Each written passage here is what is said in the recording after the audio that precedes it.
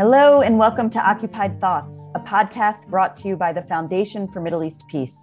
My name is Sarah Ann Minkin, and I am the Director of Programs and Partnerships at the Foundation. Today is October 7th, 2021, and I am so happy to be joined today by Bassel Adra and Natasha Westheimer. We are going to talk today about the South Hebron Hills and the West Bank. Bassel was born and grew up there and lives there now, and about how Palestinians in the South Hebron Hills live and the challenges that they face, including state-backed settler violence and lack of access to water and other infrastructure. Bassel and Natasha, thank you so much for joining us today. Thanks for having us. I want to start with you introducing yourselves to our audience. Bassel, will you start? Yes. Hi, Sarah. Hi, Natasha. So my name is Bassel Adra from Twani village. It's south of Hebron Hills in a region called Masafriyata. I was born in this village for two parents who are activists. From them, I learned how to resist this occupation army in a non-violent way.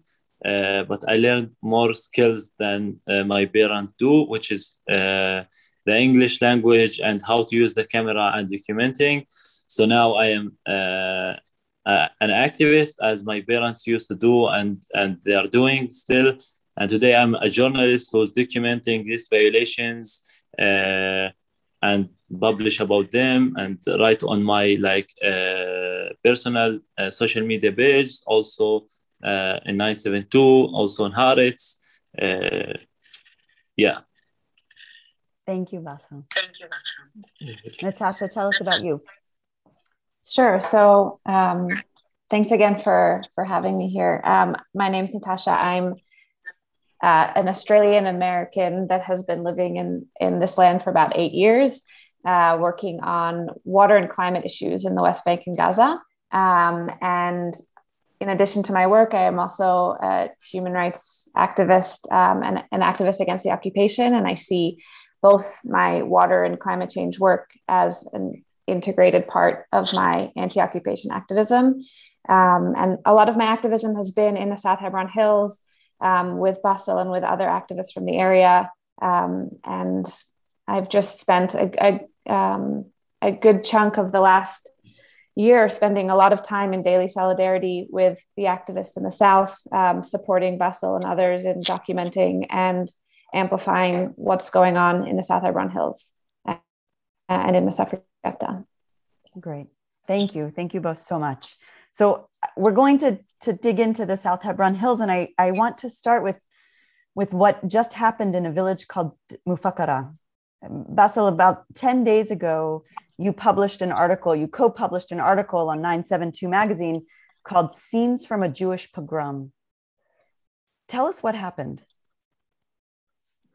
Yeah, Sarah. So what happened was it's really the worst attack I ever seen in my eyes and documented.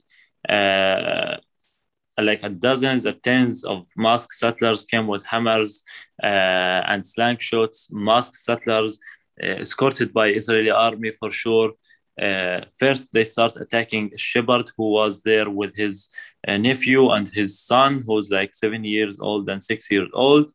They ran to him throwing stones.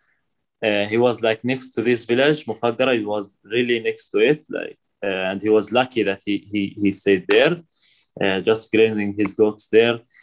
The settlers reached there, and before they reached, actually, he had catch his son and his nephew and run away to the village, because that's the only thing he curious about in that moment, just to save the children and his body in front of these tens of settlers. Since he arrived there at the village, and while he was running, also he started calling and screaming to the people to come and help him. The people start to run toward his goats. The settlers were throwing stones. As the people said, there was over than 40 settlers in the beginning. And that moment, throwing stones to them. Some of these settlers had knives, and they start to stab the goats in their stomachs. 3 of these goats until now dead. Some of them are still injured. yeah, for sure, the settlers started throwing stones with the sanctions toward the Palestinians. In the moment, Palestinians tried to defend themselves, soldiers shoot tear gas and sound bombs. While they were nearby the village, all this happening, another group of settlers from Khavat Ma'oun outpost arriving in the village with tractors, with also sticks, and start to attacking the houses. So in this moment, the people ran back to the community, to their children, to their women, to like in the houses. The other settlers who were with the goats like left the goats, and some of the women there managed to take the goats back to the house. So all these settlers and like keep running there, were attacking the community. Within the soldiers, like another 2 army jeeps arrived with the soldiers that were in the beginning there. In that moment, like after almost 20 minutes of the attack, I am personally reached there. I took a video that was published on B'Tselem page and other like pages.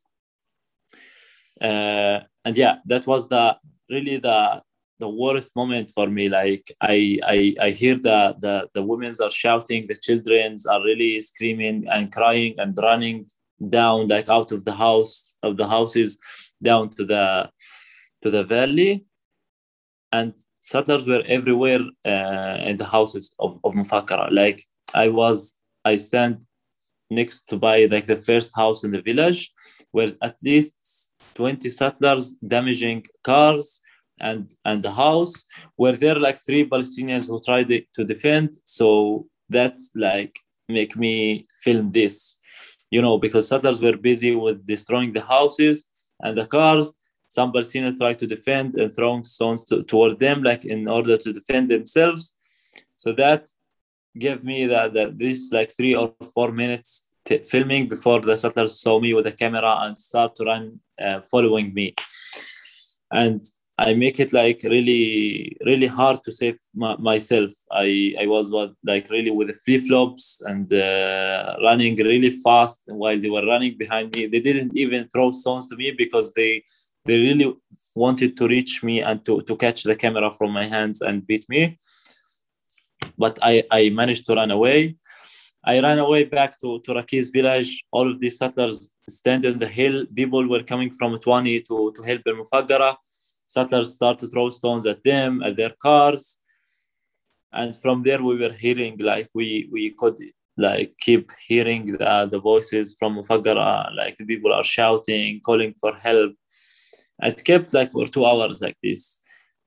Until, like, really, the group of settlers were throwing stones toward us from Mufaggara and Rakiz. They were just tired and gave away. Even I have videos of the soldiers, like, standing next to them and shooting tear gas at us.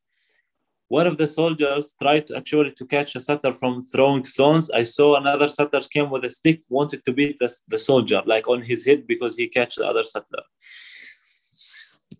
And the soldiers were in the village shooting like tear gas and sound bombs, stun grenades, and fire live shots. In the moment I like after it finished, I walked into the village. I really like the only thing wanted to do. I really wanted, like, seriously wanted to cry from what I see, like the blood of the people, the water everywhere. Like they cut the water pipes, the water tanks, solar panels. Every car reached there were destroyed. Like the screams of the women's and the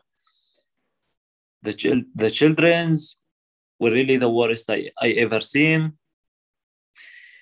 And while I was walking there, I saw this like fire starting in a wood that one of the family collect and put for the winter. I called the army. There's a fire here because of your like tear gas bombs that you shot it at the community. 2 soldiers, like officers, ignored me. One of them is Meor Moshe, who like pushed the Israeli activist during a water demonstration. So they ignored me, and then I screamed at the people in the community, at the guys, like that you need to bring like a bucket of water to turn off this fire. When 2 guys ran, then the soldiers came back to me. two soldiers actually helped in turning off the fire, and this Mormoshi filmed the thing, told me that I did the fire. I was saying him, no, you did it. There's the tear gas bomb. What the fuck are you saying? It's unbelievable. After this like big pogrom that you did, look at all the whole community is destroyed. So he just took this clip of 2 seconds, 12 seconds, sorry, and later was published on like channel 12. But the whole community, Sarah, were really destroyed. A lot of army like arrived there, the civilian administration, the police. The settlers stand next by. No one talked to them. No one like even asked these masked settlers their IDs. The army claimed that they arrest as a settler from the incident itself, which was not true. It was like a drunk settler came from Abigail after the attack. He was going in his way to Khavat Ma'oun through the village, and they just detained him because he was in a closed military zone. But they didn't arrest any settler who has the knife and like step the goats or like were destroying the windows or the houses, until there was like a big campaign on the media. They start to claim that they arrest, I don't know, 4 or 5 settlers, and then some of them are released. But the idea, they don't arrest settlers in the incident itself. And what happened after the settlers did all this big rom, all these like attacks against Mufaggara, there was like dozens of soldiers and police and civil administration. The settlers managed to reach Khavat Ma'oun and go attack my village, Tuani, again. Even there was like a lot of soldiers around, even around Khavat Ma'oun. They managed to reach one of the 20 houses and throwing stones there. After that, the army like decided to move and start even to shoot tear gas again at us as a Palestinian and shooting fire live shoots. So just to mention about settlers attacks, Sarah, it's really started when these illegal settlements were established in West Banks and on our lands.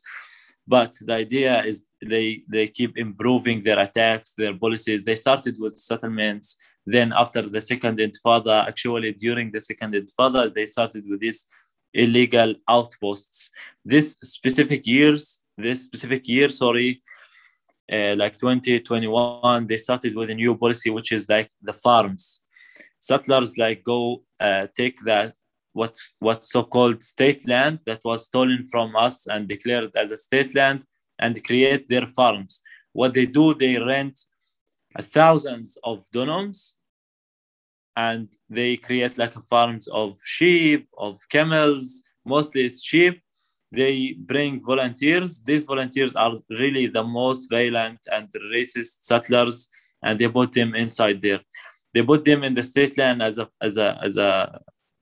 farm for the settlers. And what these settlers do, they go attack our fields, our olive trees, like going with their goats or destroy the fields during the night, and managing and organizing this kind of attacks since May. In Tuani and Mufaggara and Rakiz, like this area next to Khavat Ma'oun, we are facing really managed, like a really organized attacks by the settlers. These attacks not happening by chance or something like it's really organized, like very clear. They bring a big number of settlers in holidays, especially in Saturday, which is the Jewish holiday, and the Jewish holidays, like in general, as was happened in the 28th of September. Like they use this holidays to do this kind of attacks. Right. Yeah, and the second thing important about this kind of these attacks, the Israeli army is benefit behind these attacks. Really, after I was in Mufaggara and reached there after all this like this damaged, I saw the smile on these like soldiers' faces watching like the destroyed windows and cars. They really seemed really happy about what happened, and it all led to the occupation policy and goal in this area, which is, the army refusing to give us water, electricity. They come almost every week to destroy houses and structures that we are building, refusing to give us building permissions. It's all to make a pressure on our life to leave this land. And settlers attack as well is part of the policy. Settlers come damage the house, the field, cut the olive trees, the life resource, killing goats, poisoning sheep. So as what happened in 2005, it's all lead to the same goal, which is like pushing us to leave this land. Bassel, thank you. You were so clear. And I'm going to summarize just for a moment, just to reflect back to you what I heard you talk about. And I'll start from the end, which is what you just explained, that the goal, both of the Israeli military and the settlers, is to force you off of the land.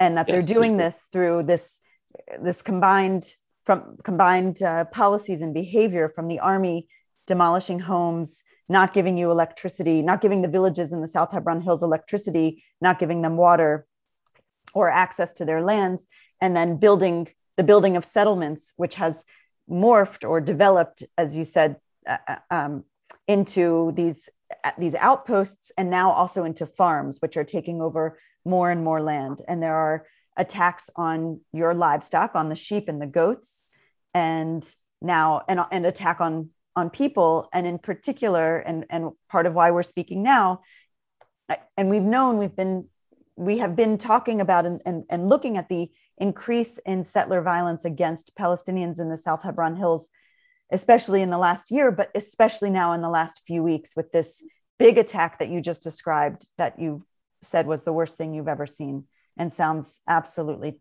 terrifying. The attack on all of the homes, on the cars, and with the military shooting tear gas at Palestinians, not only not stopping the settlers from attacking the villagers, but actually shooting on the villagers themselves. This is everything that I just heard you describing down there. I have many more questions for you, but I want to ask Natasha, you also were in Mufakara recently. What was your connection there? So about a week and a half before the pogrom that Bassel described on September 28th, I was in Mufakara. Wait, I'm going to interrupt you for 1 second. Sure. Forgive me. Why are we calling it a pogrom? What does that mean to you? I'll start by saying that for me, I grew up with a very simple definition of pogroms as a Jewish person. Pogroms were, the events that happened across Europe to physical violent attacks on Jewish communities, targeted attacks on infrastructure, on homes, on people, on property, threatening Jewish communities to leave, to make life unlivable. That's how I came to learn about what a pogrom is. And over the summer in particular, as Bassel described, we saw these organized attacks of settlers coming into villages, throwing stones, masked, wreaking havoc on communities. Obviously, what happened September 28th was worse than I've ever heard or seen before as well. But I'm worse as I've been paying attention to these developments. I can't help but make the connection between pogroms that we saw in Eastern Europe with what's happening here. Communities being targeted based on identity, based on being Palestinian, for the sake of trying for Jewish control of the land, for Jewish takeover of Area C. That's why I call it a pogrom. Thank you. And yeah. Thank you. But you were telling, so a week and a half before, so now it's about a week and a half before. 3 weeks ago. You were 3 weeks ago. Tell us. I was in Mufakara. There's one of the things that's happened this year, as Bassel said, is this increase of outposts throughout the area. There have been, I think, 7 major new outposts in the South Hebron Hills, one of them including the expansion of the Abigail outpost in the area of Mufakara. And there's been an increase in settler violence, as we've seen as well, accompanying that. There's one family in Mufakara that lives somewhat distant, somewhat away from the village. Generally, the roads leading to these villages are not paved. This is, again, part of systematic efforts of the civil administration to restrict Palestinian development in the area. Roads are demolished, as well as houses. And the roads leading to these villages are often unpaved. very hard to get to. Beyond that, these villages are not connected to water.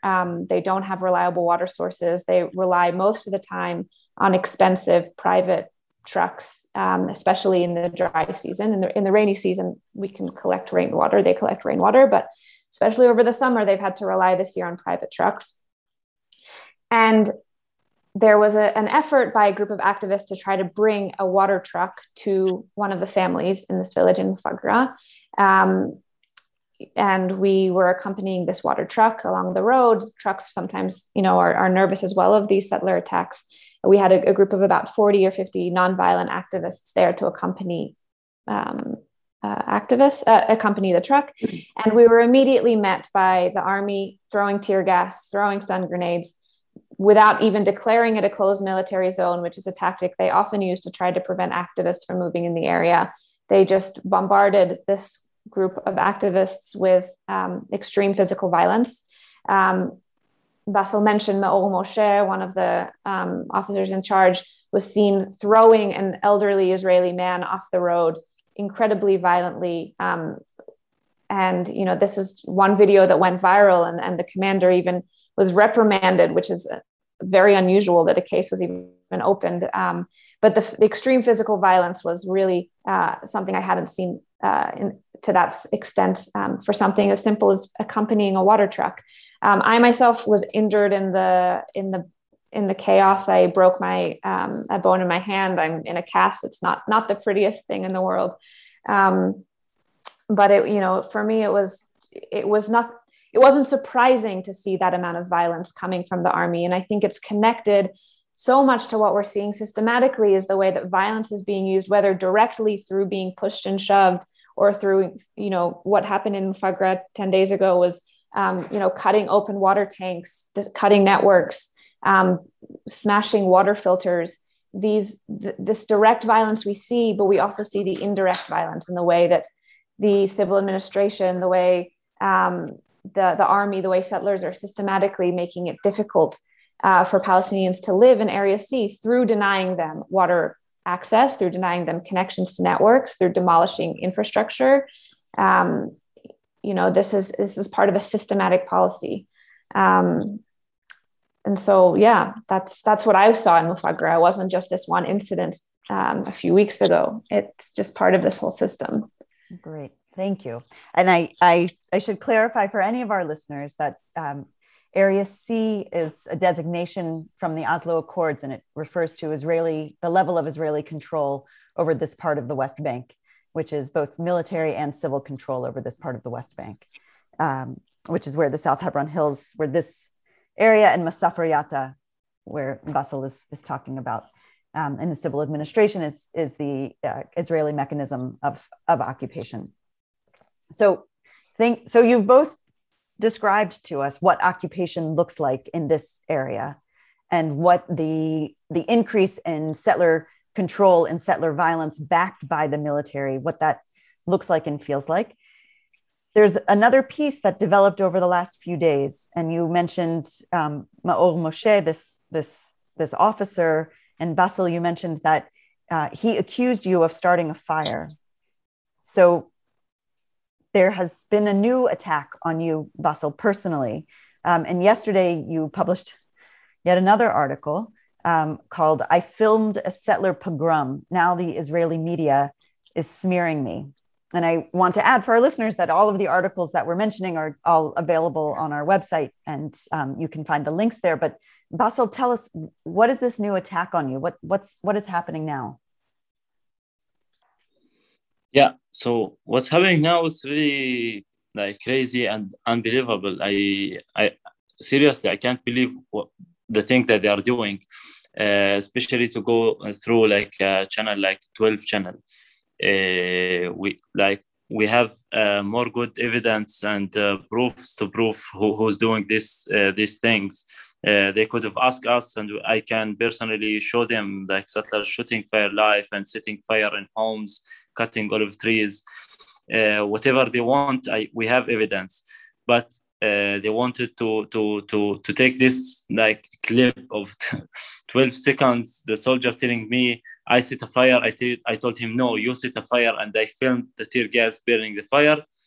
And they just took the speech of the soldier as a evidence, as a proofs to prove that I started the fire. I was shocked that they didn't contact me. They didn't ask anything. And they just published my name, my details as an activist on like Channel 12 and their Twitter, making a campaign, and settlers publishing it everywhere that I started the fire, to claim that a Jewish doing it. I can understand that these settlers want to do something like because they seem bad, like everyone know about Mufaggara, pogrom, and about what the soldiers doing. But to go through a channel like through a media, it's crazy. Like, it's really shocked me, and they are targeted me, and I am not the only one who's targeted.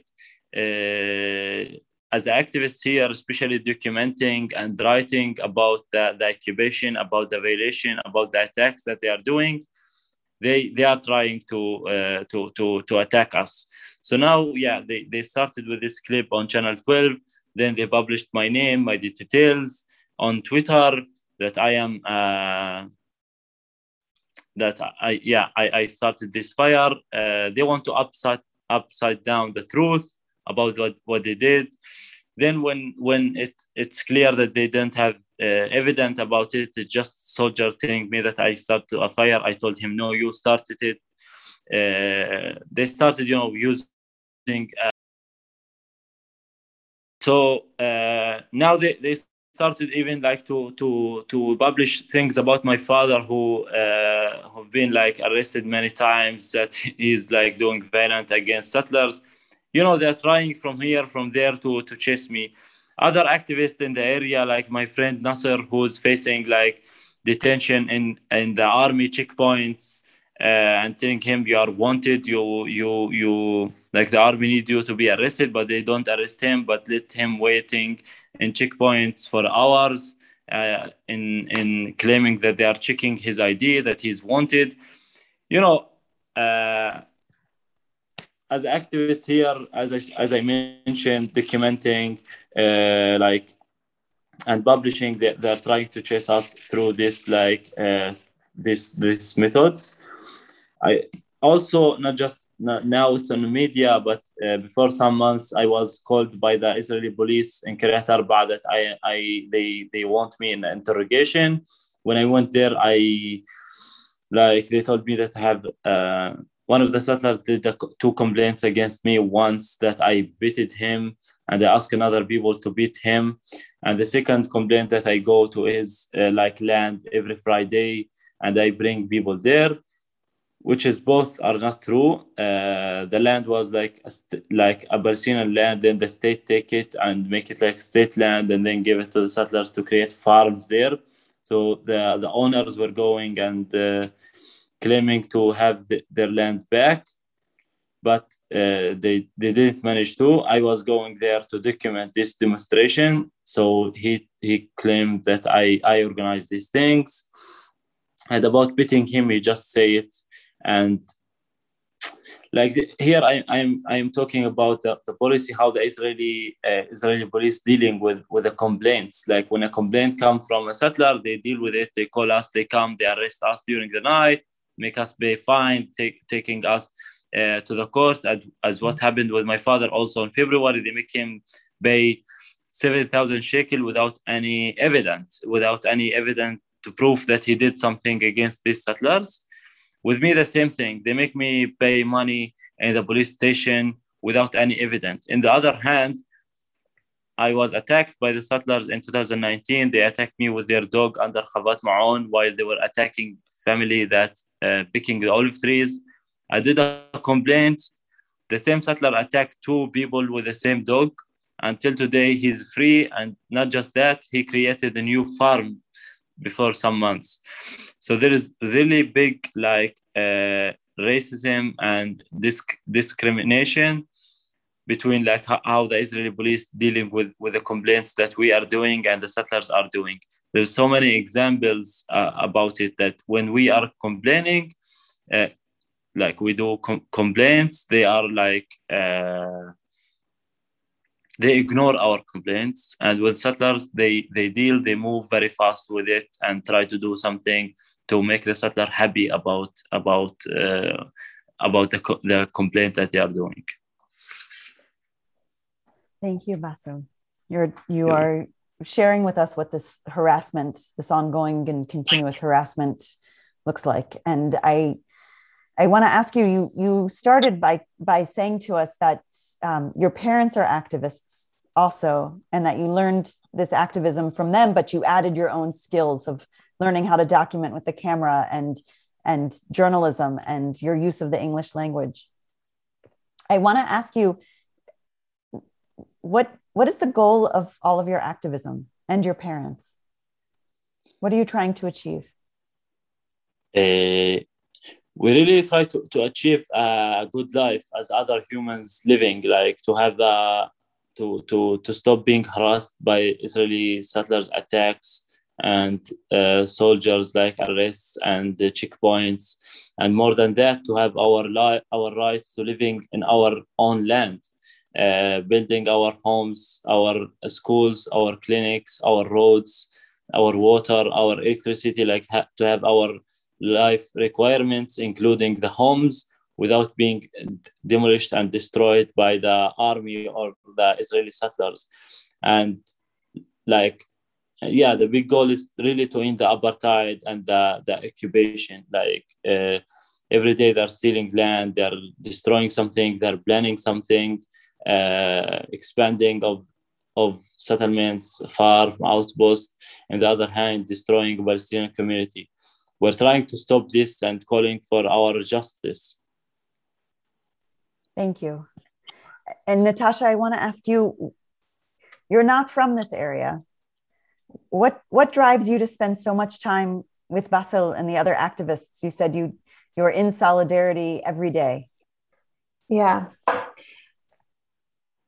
To me, it's quite a simple answer. I think I'm just a human that's oriented towards doing what's right, fighting for human rights. I of course, this is, a lot of it has to do with my Jewish heritage and growing up in a community where we learned how critical it is to, support communities in living lives with access to basic rights. And that's how I got into water, because it was the first time I understood that denying Palestinians access to water was something I just I couldn't tolerate. And through that came to really understand what's really happening here. And as Bassel mentioned, it's the system of apartheid that's happening here is just something that it's what's right and wrong for me. It's a question of how I will fight for justice. And I'm not from here. That's always been something that keeps me very conscious of my position in this, and how I can be supportive as somebody that's not an Israeli citizen. I'm not Palestinian, of course, either. But for me, it's really important that I can both take what I'm learning about through Bassel and through others in the area, and amplify it in the communities that I'm from, to make sure that Mufagra is a name on kitchen tables across the US, that congressmen in the US are also putting pressure on the Israeli government to take action and to be a part of the system that's working to stop the occupation globally. That's a role I can play, and that's why I keep coming back. Yeah. Thank you. Sure. Thank you both. I have so many more questions for both of you, but for the purpose of this conversation and this podcast, I'll just ask you my last question. Is there anything else that you want an American and an international audience to know?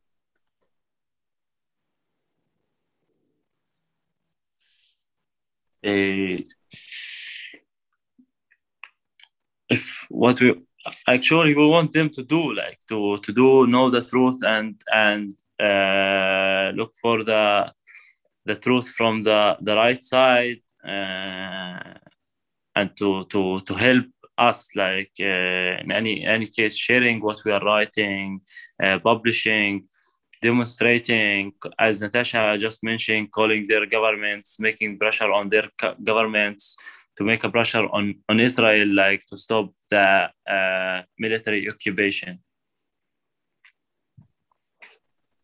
I really don't have so much more to add than that. I think there's always, important moments that require additional pressure. And I think right now there's a couple of things happening. I think we're seeing this insane rise in settler violence, and there needs to be pressure on the Israeli government to take action on that. But there's also bigger things happening as well.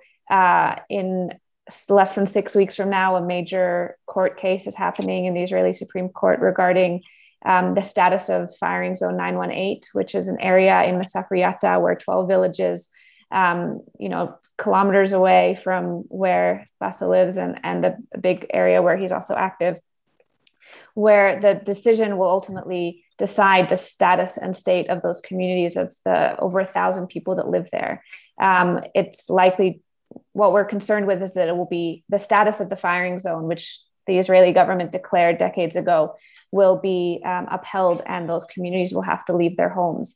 And this is an important issue that we also need to be adding pressure on. And it's part, again, of there's the settler violence and this, these state policies are all interconnected. And so, that's the message that Bassel is always trying to send. It's also why we need to continue to add pressure, not just on these big picture issues, but also on these very specific cases that's happening in the area. Thank you. We are going to be following that court case closely and the settler violence closely. We will have more discussions on Occupied Thoughts on this podcast, and also in our webinars and in the voices that we are amplifying at the Foundation for Middle East Peace. So thank you for bringing that up, and we will be following up with that. And I look forward to continuing this conversation with the two of you. I want to thank you so much, Bassel and Natasha, for your time today, for sharing your time with us today. And I want to thank our listeners, thank you, Bassel. I want to thank all of our listeners for tuning in, and encourage you, check out our website, the FMEP website, www.fmep.org. The articles that we mentioned today and a map of this area will both be up on that website. And please make sure that you are subscribed to this podcast to stay up to date. You can find us on iTunes, on SoundCloud, on Spotify, and you can also watch these podcasts on YouTube. And with that, I am Sarah Ann Minkin, signing off for now. Take care. Thank you again. Thank you. Thank you.